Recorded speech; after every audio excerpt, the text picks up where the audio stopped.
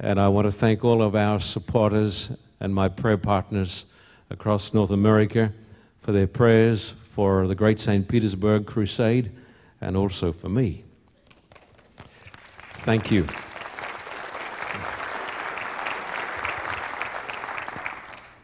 What do these words bring to mind? Opposition, violent opposition, persecution, religious discrimination, riots, a near-death experience, preaching, baptisms, many baptisms, new churches, discipling new believers. Does this sound to you a little bit like the campaign in St. Petersburg, Elematico, or Russian evangelism? I think we can say all of these things have happened, but this is actually a description of the events of the book of Acts, chapter 14. Today I'm going to preach to you as the basis of my remarks from the book of Acts. And I want to say to every person here today in this church and those watching on television, the last chapter in the book of Acts has still to be written. The book of Acts is really the story of the acts of the Holy Spirit working through the servants of God. And I want you to know today that still God is writing chapters in the book of Acts, and He's still using vessels of clay to preach the Word of God. Before we turn to Acts 14, I want you to turn to Acts chapter 1, dear hearts and gentle people. Acts chapter 1 and verses 4 to 8. I want you to notice these words. The words of our Lord Jesus Christ are right here. Verse 4 and onwards. On one occasion, while he was eating with them, he gave them this command: "Do not leave Jerusalem, but wait for the gift my Father promised, which you've heard me speak about. For John baptized with water, but in a few days you will be baptized with the Holy Spirit." So when they met together, they asked him, "Lord, are you at this time going to restore the kingdom to Israel?" He said to them, "It is not for you to know the times or dates the Father has set by his own authority. But you will receive power when the Holy Spirit comes on you, and you will be my witnesses in Jerusalem and in all Judea and Samaria and to the ends of the earth." The book of Acts is the story of the acts of the Holy Spirit working through instruments of clay in preaching the everlasting gospel and winning people to Christ. Now I want you to turn with me to Acts chapter 14. This is going to be my main talk today, right here out of Acts chapter 14. The whole of the chapter. Acts chapter 14. And then we're going to tell you stories, and we're going to have interviews, and you're going to feel the power of God today. Verse 1. At Iconium, Paul and Barnabas went as usual into the Jewish synagogue. There they spoke so effectively that a great number of Jews and Gentiles believed. I want you to notice first and foremost this, that the apostles were preachers of the gospel. They were not primarily counselors. They were preachers of the gospel. The Bible makes it very, very plain that God's ordained means of saving the lost is through the preaching of the everlasting gospel. One man has said, I think it was Spurgeon, he said, when the church despises the pulpit, God will despise the church. Did you hear this? The New Testament teaches the supremacy of apostolic gifts in the preaching of the Word of God. The Apostle Paul said in Romans, how can a person believe unless he's been told? How can he be told unless someone goes and preaches? And then he says, how can they preach unless they are sent? And these men were preaching the Word of God with such power, with such blood and thunder, and with so much authority, with the anointing of the Holy Spirit, that a great number of people believed, as they have done in St. Petersburg. Please read on. Verse 2 says, "But the Jews who refused to believe stirred up the Gentiles and poisoned their minds against the brothers." I tell you, my friend, there has always been opposition to the preaching of the gospel. And the Bible tells us that every person is called to be a witness. Did you know this? Jesus said, "You are my witnesses," starting here in Jerusalem, and then in Judea, and then to the ends of the earth, even places like Russia. We are called to be his witnesses. You know what a witness is? A witness is a person who tells what he knows and has seen. Did you get that? A witness is not a gossip. Can I repeat that? A witness is not a gossip. The church is filled with gossips. People who haven't seen, who haven't heard, but repeat stories to their own damnation and the damnation of other souls. But a witness is a person who says, "I have seen it, I have heard it, I know it is true." And a Christian is a witness to the power of God. Perhaps the reason there is so little witnessing in the world today and in the church is because people haven't seen it and they haven't experienced it. They've got nothing to say except talk. But God's people are not called just to be talkers. They're not called to be gossipers. They are called to be witnesses and say, "I know he is alive. He lives in my heart." Somebody said to Dr. Billy Graham, "Haven't you heard the new theology that God is dead?" He said, "How can he be when I spoke to him this morning?" We are his witnesses. I'm here today to witness.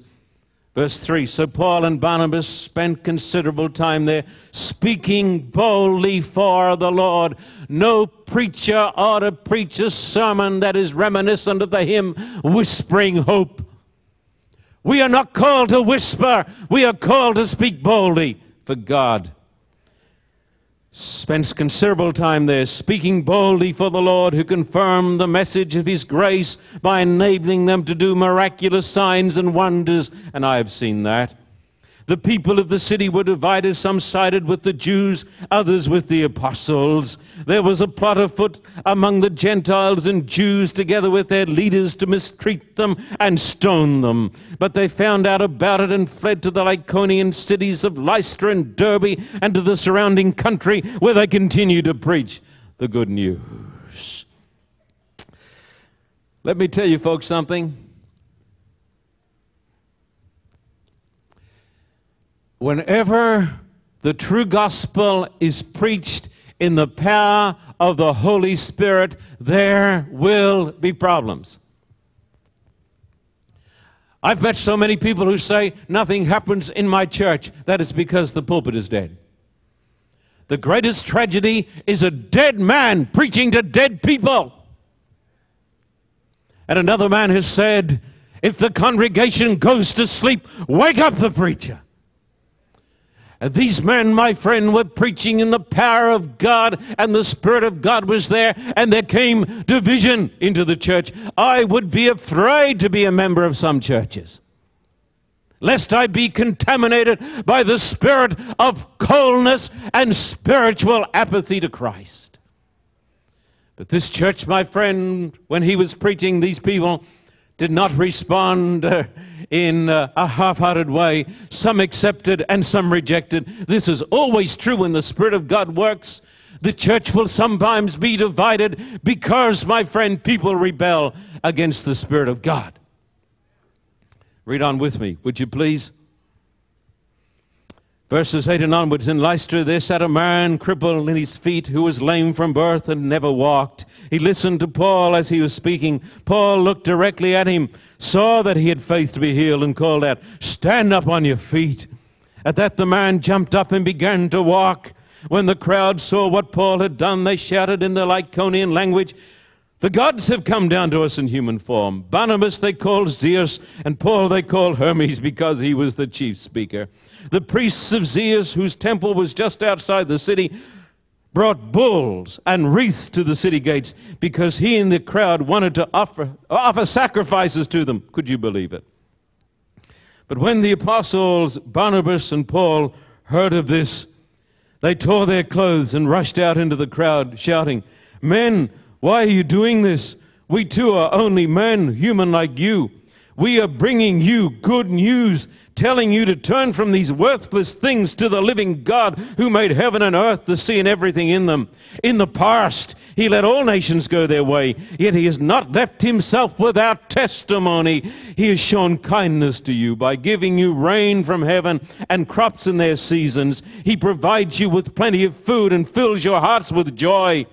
Even with these words, they had difficulty keeping the crowd from sacrificing to them. I want you to know the great message that came from that heart that was filled with the Spirit of God. We're told here that the Apostle Paul, accompanied by Barnabas, preached the good news. The message of the kingdom is not a message of doom and gloom. When you go to church, you should not leave depressed. The message of the gospel is a message of good news. Christians, I tell you, and I believe I'm talking to a group of Christians, ought to be the most positive, happy, energetic, enthusiastic people in the world because they are bearers of the good news.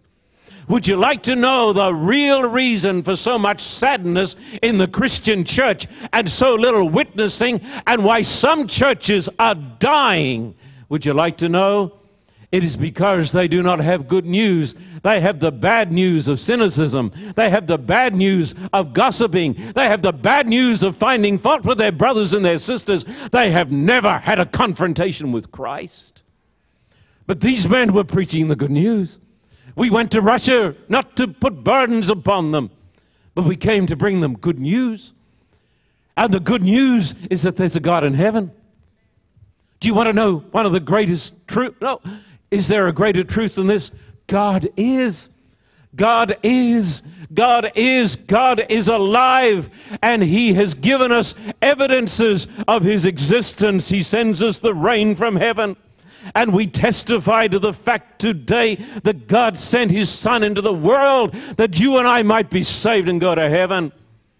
And we've heard today the tragic news of the death of our dearly beloved brother, Pastor Elder Spangler. But we have good news. He's going to be raised and he's going to be in the kingdom. We believe, my friend, in the preaching of the good news. Verse 19 and 20, then some Jews came from Antioch, that's 100 miles, they were so zealous to do the devil's work. Then some Jews came from Antioch and Iconium and won the crowd over. What does that tell you? Can I tell you what it tells me? Emotional instability. They were people, my friend, who believed the last person they spoke to. Haven't you met people like this? Would you like to know why there are problems in the church? Because people do not find out the truth, but they believe the last gossip they've talked to. And so here are people who are going to sacrifice to them as gods, and in a few minutes, they're roused by the enemies of the truth, and now they're going to put them to death. I tell you, my friend, foolish is the man who trusts in man. Don't trust in a crowd. Did you hear what I said? Don't trust in a crowd. Don't trust in people. The Bible says, do not put your trust in princes or in the Son of Man in whom there is no help. The arm of flesh will fail you. Ye dare not trust your own. These men who wanted to make them gods were about to murder them. Can you believe it? Please read on. Verse 19, then some Jews came from Antioch and Iconium and won the crowd over. Are you easily won over? They stoned Paul and dragged him outside the city thinking he was dead. But after the disciples had gathered around him, he got up and went back into the city. The next day he and Barnabas left for Derbe. He was a man, my friend, who had a near-death experience, but God had a work for him still to do. Verse 21 and onwards, they preached the good news in their city and won a large number of disciples. Then they returned to Lystra, Iconium, and Antioch, strengthening the disciples and encouraging them to remain true to the faith. If you accept our message, they said, and send your donations, you're all going to become wealthy and you'll never get sick. No, they didn't say that. We must go through many hardships to enter the kingdom of God, they said. Paul and Barnabas appointed elders for them in each church, and with prayer and fasting committed them to the Lord, in whom they'd put their trust. After going through Pisidia, they came into Pamphylia, and when they'd preached the word in Perga, they went down to Attalia. Let me talk about this. When England was being bombed by the Nazis, and the cities were burning, and people did not know what was going to happen, Winston Churchill spoke to the people, and he said, I've got nothing to offer you but blood, sweat, and tears. I want to tell you, when Jesus stands before us, he doesn't offer us ease. He offers us blood, sweat, and tears. To be a Christian is not easy, but it's glorious. When you set out to do the will of God and to follow Christ, my friend, then you are going to be assaulted by the powers of darkness and the powers of hell. I say to you today, if you're going to be a witness to Christ, I offer you nothing but blood, sweat, and tears. The Bible says it is through much tribulation that we shall enter the kingdom of God. But those who travail for Christ and who press on, whatever the cost, those people are going to be saved in the kingdom of God. Let me keep on reading with you, my friend. Let me tell you something. No, I think we'll read on a little bit down to verse 26. From Attalia, they sailed back to Antioch, where they had been committed to the grace of God for the work they had now completed. On arriving there, they gathered the church together and reported all that God had done through them and how he'd opened the door of faith to the heathen. You see, so they could be saved. And they stayed there a long time with the disciples. I want you to notice what a true evangelist does. He stays a long time. He doesn't quit. Paul and Barnabas were not fly-by-nighters. They are not like some people who've gone to Russia and they talk about a crusade 2 nights. And they get lots of wonderful pictures, and they come back and they make a name for themselves and raise a lot of money. What hypocrites. A servant of God will stay a long time discipling the congregation. In a small way, by God's grace, we have been privileged to walk in the footsteps of Paul and Barnabas. We have seen in Russia and in other places opposition and persecution. We have not been stoned. Our affliction has been a light affliction, but we have seen the powers of darkness. We have been greatly privileged to proclaim the same gospel that Paul preached. We do not preach a new gospel in this ministry. We preach the old story, the everlasting gospel that God gave his own Son so that whoever believes in him should not perish, but have everlasting life. We are not schismatics.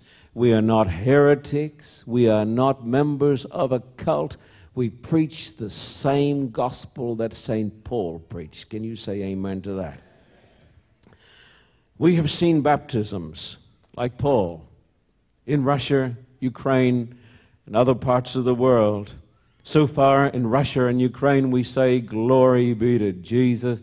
We have now baptized, God has baptized through us 11,500 precious souls. Glory be to God. Like Paul and Barnabas, we have seen new churches formed so far. 30 new Russian, Ukrainian churches standing for God. We are now engaged in the most difficult work of the lot, and that is discipling these new converts, and by God's grace, we plan to stay. Did you hear this? We are not turning our backs on these people. We are in it, my friend, for the long, long haul. I want to give you now a report of the great St. Petersburg crusade. Let all glory be given to Jesus. I'm going to tell you what our great God has done and how he has used vessels of clay. Opposition? Yes. In St. Petersburg, the city that saw the birth of communism, we had opposition to going there. The city fathers said, week after week, after month, no. Our church officers went down there. The president, the secretary would sit there in the mayor's office every day. He's not in. He can't see you. Come back tomorrow. Week after week, month after month, opposition. But finally, they said yes, because God was doing something here. Finally, all the signatures. How many signatures, Pastor Norman? How many signatures did we have to get? 8 or more.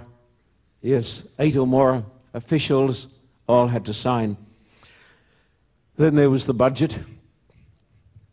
How does a ministry like ours, which is not the world's biggest, just the most effective, how does a ministry like ours raise $650,000? We've had the Trans-Siberian Express, trips through the Middle East, on television on 300 stations. How do we do it? 3 months ago, I had restless nights. I did not know. I wondered, is this the time when we are going to go bankrupt? People have said to me, God bless them, why so much money for the souls of men and women? I want to tell my dear friends and my supporters watching on television, my church, this. James White built not a church, but his own home in Battle Creek many, many years ago. The home cost $500. How many dollars? 500. The brethren gave him an evangelistic budget. You know how much? $1,500. 3 times the cost of the home in the area. If we were to run a campaign in the Glendale Hills or in Pasadena in the better area, we need a budget. It is only, if you're going to keep up with inflation, of 3 times the price, $3 million. We're not talking today. Realistically, people, my friend, are still back in the days of the horse and the buggy as far as evangelism is concerned.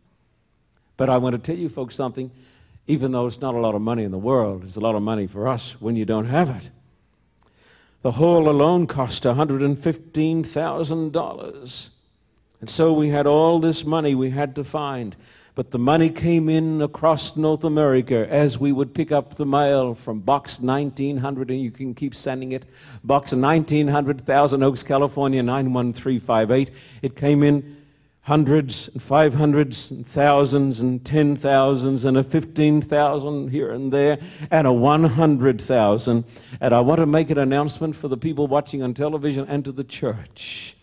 I told you we would make this announcement. Here it is. All the bills are paid. All the bills are paid, and we still have a little left over. Glory be to God. Folk did come to me and they said, we don't think you're going to do it this time. We didn't do it. God did it. Then there was the equipment. We had to buy new projectors. They cost $55,000, $60,000 because the hall was so vast. We didn't have the money.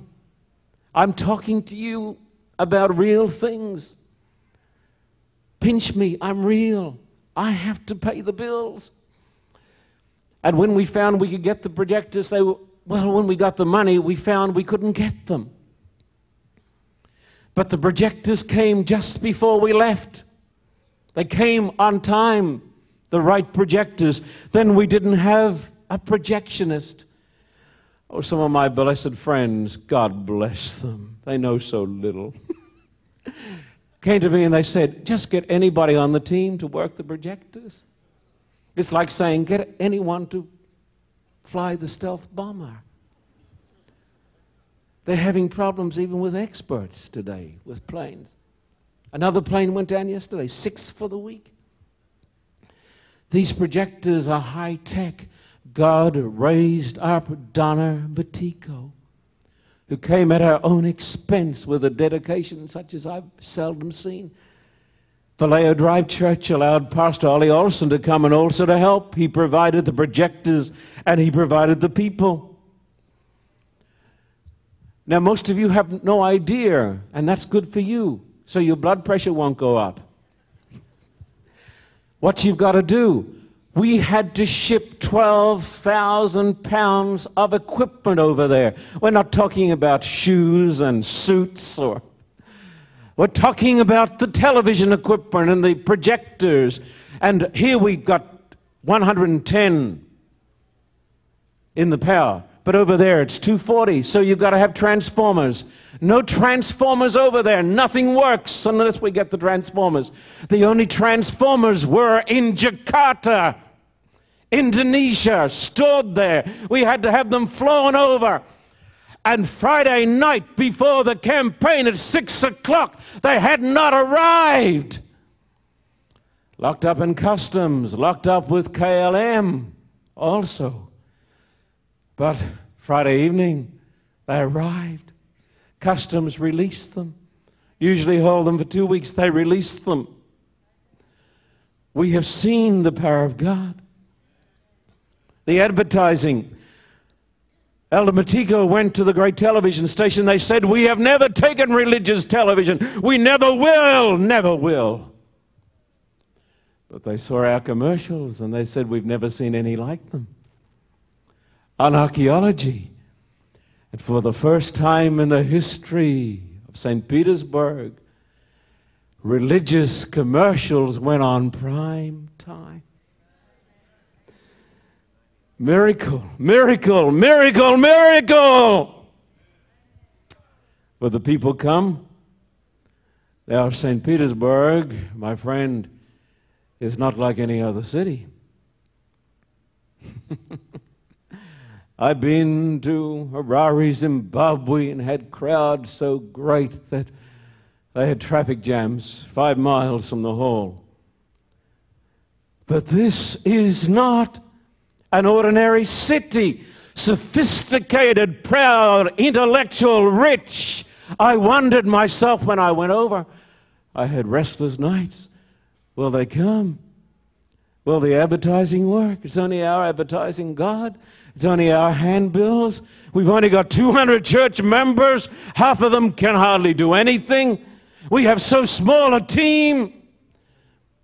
But we've got television going. David prepared the television. We shot these commercials in Egypt. And on the opening night, the place was filled with 28,000 people and 10,000 turned away. It worked. It worked. It worked. It worked in the most sophisticated city that you can go to. I had the privilege of taking 24 meetings. I spoke on the Bible, the Creator, and Christ. And so people come to God by the thousands. Paul got himself stoned. I wasn't stoned in any sense of the term. But I had what then appeared to be a near-death experience. I need to tell my supporters across television these facts because many are wondering if I'm in the land of the living, and I think you can see I am. It's not done with mirrors. I had been under continual pressure, not for weeks, but for months. I had not taken a day off for months. I found it impossible. The phone would sometimes ring 20 times in the morning. We had problems within and problems without. We had problems in the church that you don't need to know about, that some of them were eating me up. Then we had problems with the Russian team. They had no idea what to do, had never done anything like this. And on the Thursday, after I'd taken 24 meetings, somebody took my blood pressure, which had been fine, but it was going up, up, up, up. And it continued to go up until people thought I could have a serious problem. It got dangerously high. So they called an ambulance, and I was taken to a Russian hospital. I've described these to you in past times. That is a terrifying experience in itself. I was put in the intensive care ward. I was surrounded by Russian doctors who were good doctors, who started putting needles in me. I had some of my team there to check the needles to make sure they weren't used. I didn't want to get killed by the needles. They put a drip in my arm, and they worked to stabilize my condition. They asked me, was there something wrong with my heart because it was pumping so slow and so strong? And I said, this is the product of eating right and living right, and running 4 miles every day. My heart was pumping at about 45 beats a minute. He said, is something wrong with it? I said, no. It's a strong heart, thanks be to God. Then came the Sunday night. Beverly told you a little bit about it. I had a young Russian translator whom I had baptized, Julia there. No one on the ward could speak English. There was no doctor on duty. There was a young girl of about 21 or 22. When I told my daughter, Julie, I said, Julie, I was in the hands of a girl, just a young nurse of 21 or 22. She said, what's wrong with that, Dad? Is there anything wrong with me? But they took my blood pressure at 2 in the morning, woke me up, and it was dropping low, low, low. They'd over-medicated me, and it was dropping real low, and it could have been dangerous. And so, not knowing what to do, the nurse tried to give me an injection, a heart stimulant, which I characteristically resisted.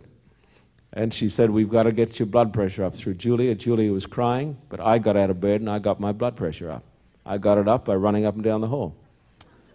They ordered me back to bed, but I was not going to face death by chemical poisoning, or as Beverly says, by giving in. It was 2, 3 in the morning. We tried to call the hotel, couldn't get out. Couldn't contact a soul. It's a very lonely experience. No telephone to work. So I sent Julia down into the street, said, try to find a taxi. That's almost an impossibility. She went down, and glory be to God, she got a taxi, and a little while later,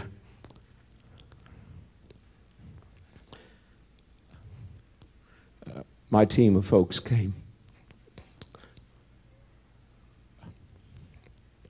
I want to thank them, and Beverly, and David especially, for the great care.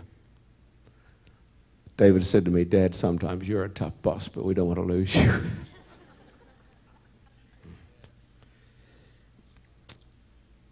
Then God provided a speaker, young Vadim, who had memorized my sermons. We had him work with us in Nizhny Novgorod. He'd memorized my sermons. He took over the meetings. We're going to bring him out here. And he did great. We saw many baptisms. This is not an easy city because of arrogant militant atheism, the birthplace of communism, once called Leningrad. But approximately today, I believe 1,000 precious souls have been baptized. And by the grace of God, 5 new churches have started. It's not over. We're staying.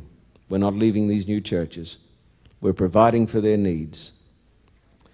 And I want to give glory to God today, and thanks to our supporters, my immediate team, my family, and my supporters across North America who've been calling to see how I am. I want to thank the It Is Written crew especially for calling. What do we plan to do now?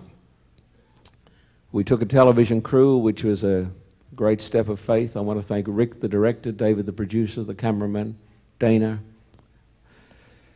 Bob Ludwig, all the guys, Don, who were great. We are going to produce a powerful evangelistic series. And next year, we are going to run 50 campaigns across the ex-Soviet Union using Russian pastors and our videos with huge television screens. Our aim is this: 5,000 baptisms and 50 new churches. This campaign has been a glorious campaign. It has not been easy, but I'm here today, and God has blessed me, and I'm strong, and I'm well. Thank you. Now, it was a very moving experience. It was the hardest time of my life. I was 3 days in the Russian hospital. I checked myself out after they had over-medicated me.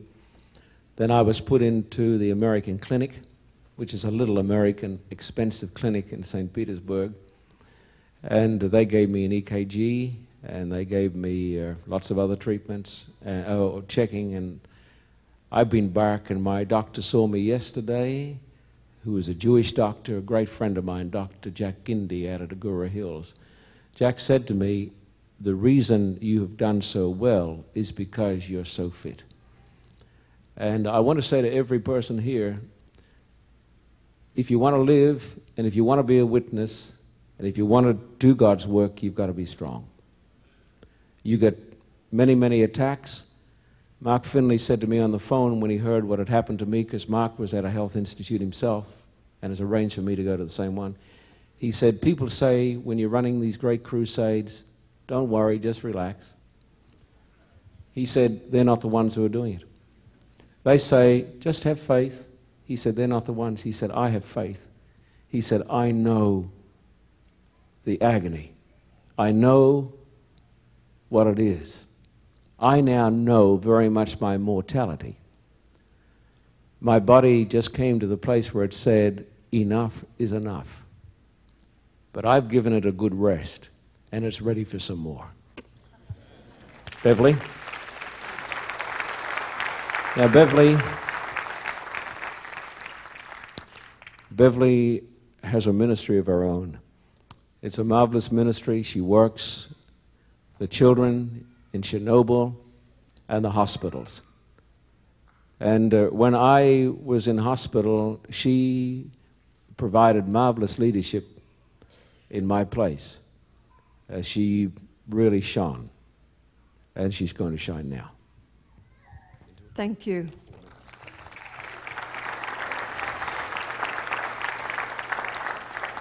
None of us will ever forget April 26, 1986, when a Soviet nuclear plant at Chernobyl near Kiev in the Ukraine exploded, pouring radioactivity into the environment, setting off the most frightening catastrophe of modern industrial history.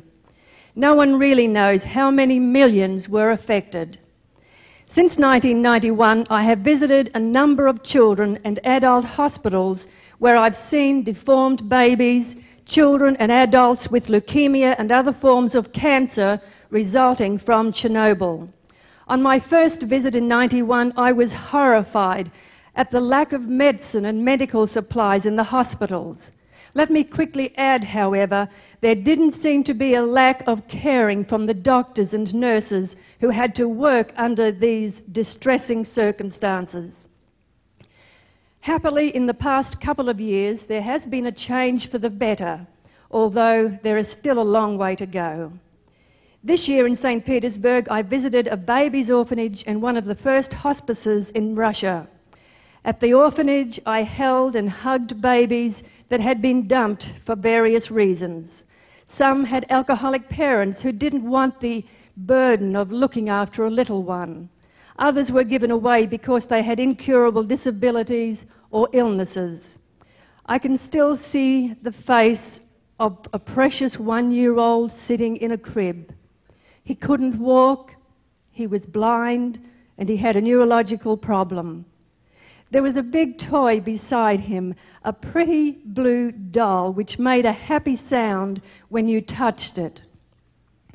As I hugged him and touched the doll at the same time so that he could hear the pleasant sound, he just smiled and smiled. I couldn't stop from crying as I thought to myself, here is a baby boy with nothing much going for him. but who could still smile when he heard just a simple, pleasant sound. We should always count our blessings, dear friends.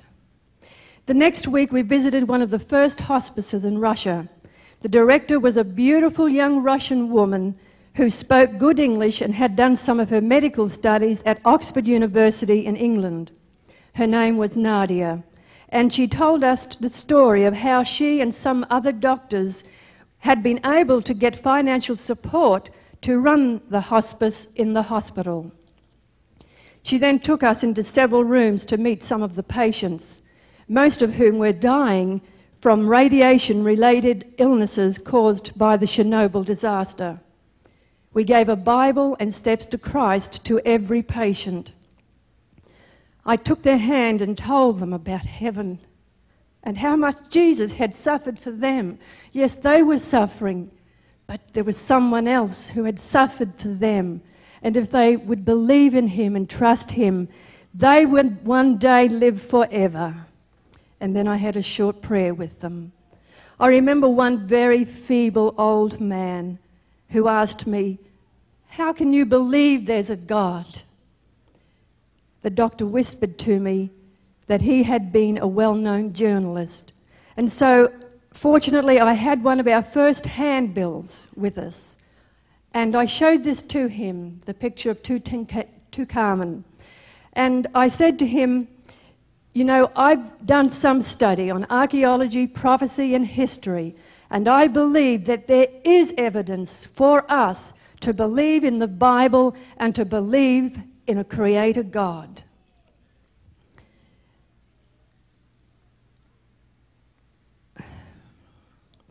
I had prayer for him and the other patient in the room.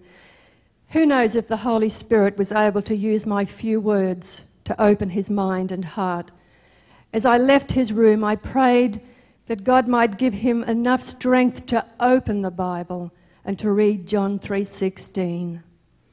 Sometimes we wonder if we can make a difference for good in our little corner of the world. I believe we most certainly can. We can visit orphanages, hospitals, homes for lost teenagers on drugs, etc., in our hometown. There are so many broken and lonely people around us who need just a word of kindness and a loving hug. Dear friends, thank you everyone here in the church and also all of our supporters on 3ABN. Thank you for helping us to make a difference in Russia.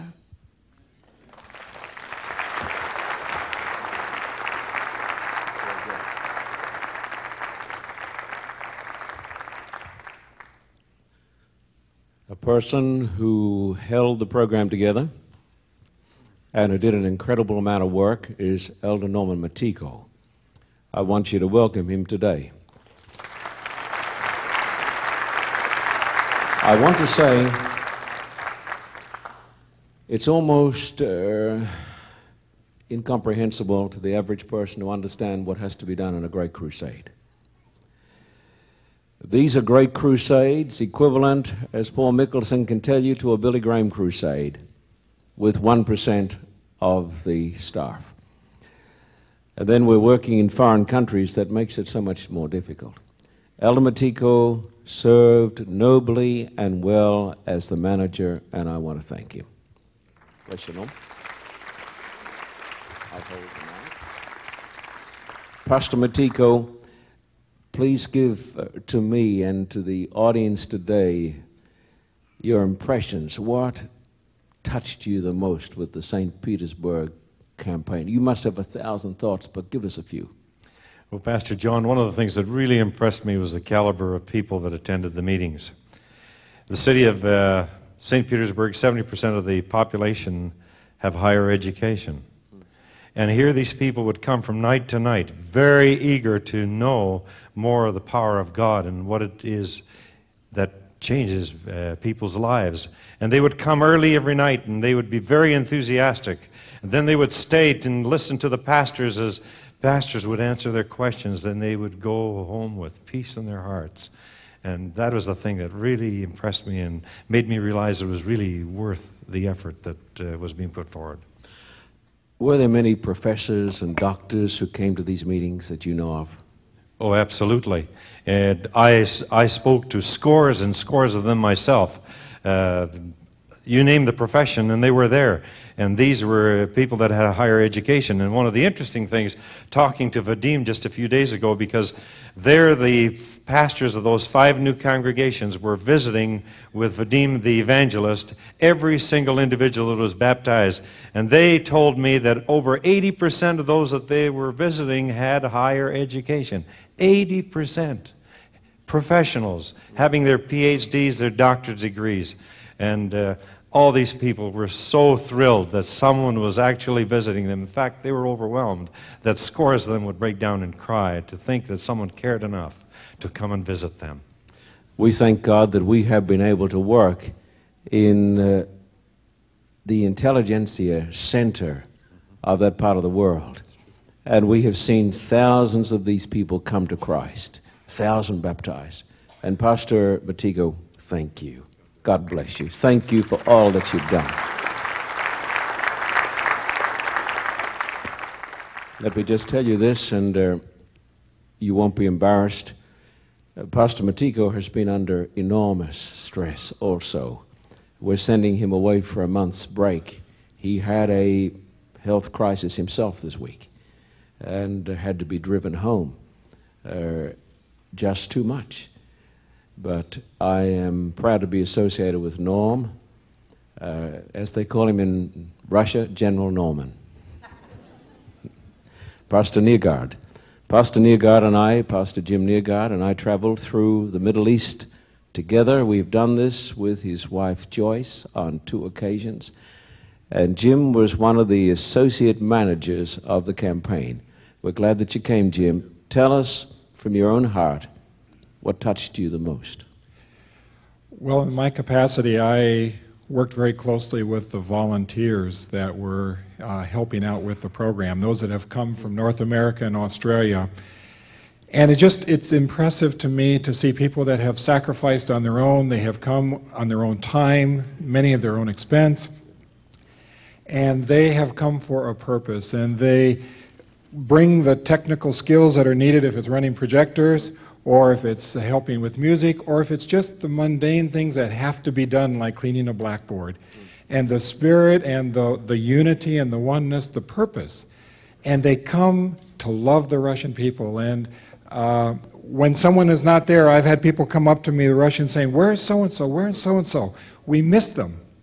And that is a very strong influence, I know, in influencing the people and warming their hearts to what the love of God is really like. Jim, you were a blessing to the crusade, and as a person who worked with the volunteers, you had that opportunity to see them at work.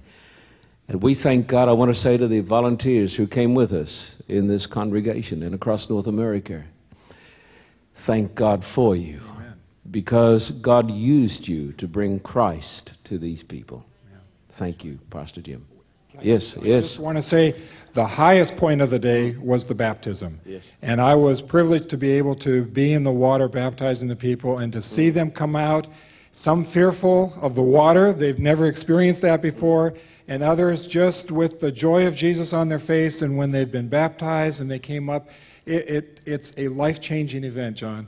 And the Lord has changed their lives, and He changes our lives that are able to be part of that process as well. Praise the Lord. Blessings, Jim.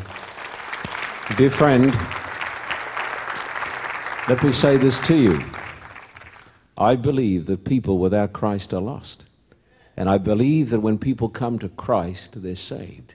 And I believe that there'll be people in glory from St. Petersburg who would not have made it if we had not gone there with the gospel.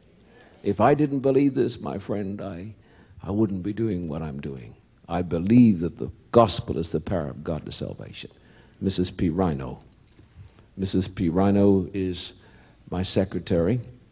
And Susan, how many times have you come? This will be our 3rd time joining you on one of your crusades.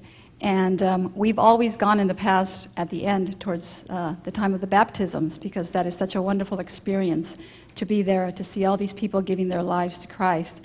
So we thought it would be a wonderful experience this time to be there at the beginning of a crusade, to see all the people coming and being prepared for baptism. And so we were there the first opening night, and what an experience that was. We were anxious, anticipating what the crowds would be like, and we were just waiting, and as the doors opened, as I'd heard so many times from campaigns before, the people were literally running in, and thousands were coming in, and it was looking back and seeing every seat being filled slowly but surely, and all of a sudden we turn around and they're saying there's still thousands outside and they can't get in. And to be able to experience that and have my family be there and be a part of that was one of the greatest thrills of my life and of theirs, I know too. And we're just glad because this makes us more aware, and we're able to see that the work that we do there and the reason for being there is bringing Christ to these people, and there's a hunger there. And we have a privilege of being able to satisfy that hunger and give them something to look forward to. Thank you. God bless you. Thank you for coming. And so today, you've heard a new chapter in the book of Acts. The Spirit of God is still at work among His people. And we're going to do something now. We're going to bow our heads. We're going to pray together. We're going to pray for these new Russian converts.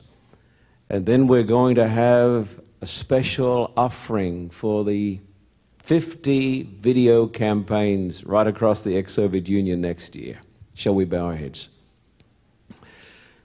Our Father, we've got so many things to thank you for. We thank you first and foremost that we're here. Thank you for blessing my health. Thank you for bringing me back safely. And thank you that my report yesterday is a good report. Thank you that the gospel was preached in the city that gave birth to communism. And Lenin came there 80 years ago, but we went there this year by your grace.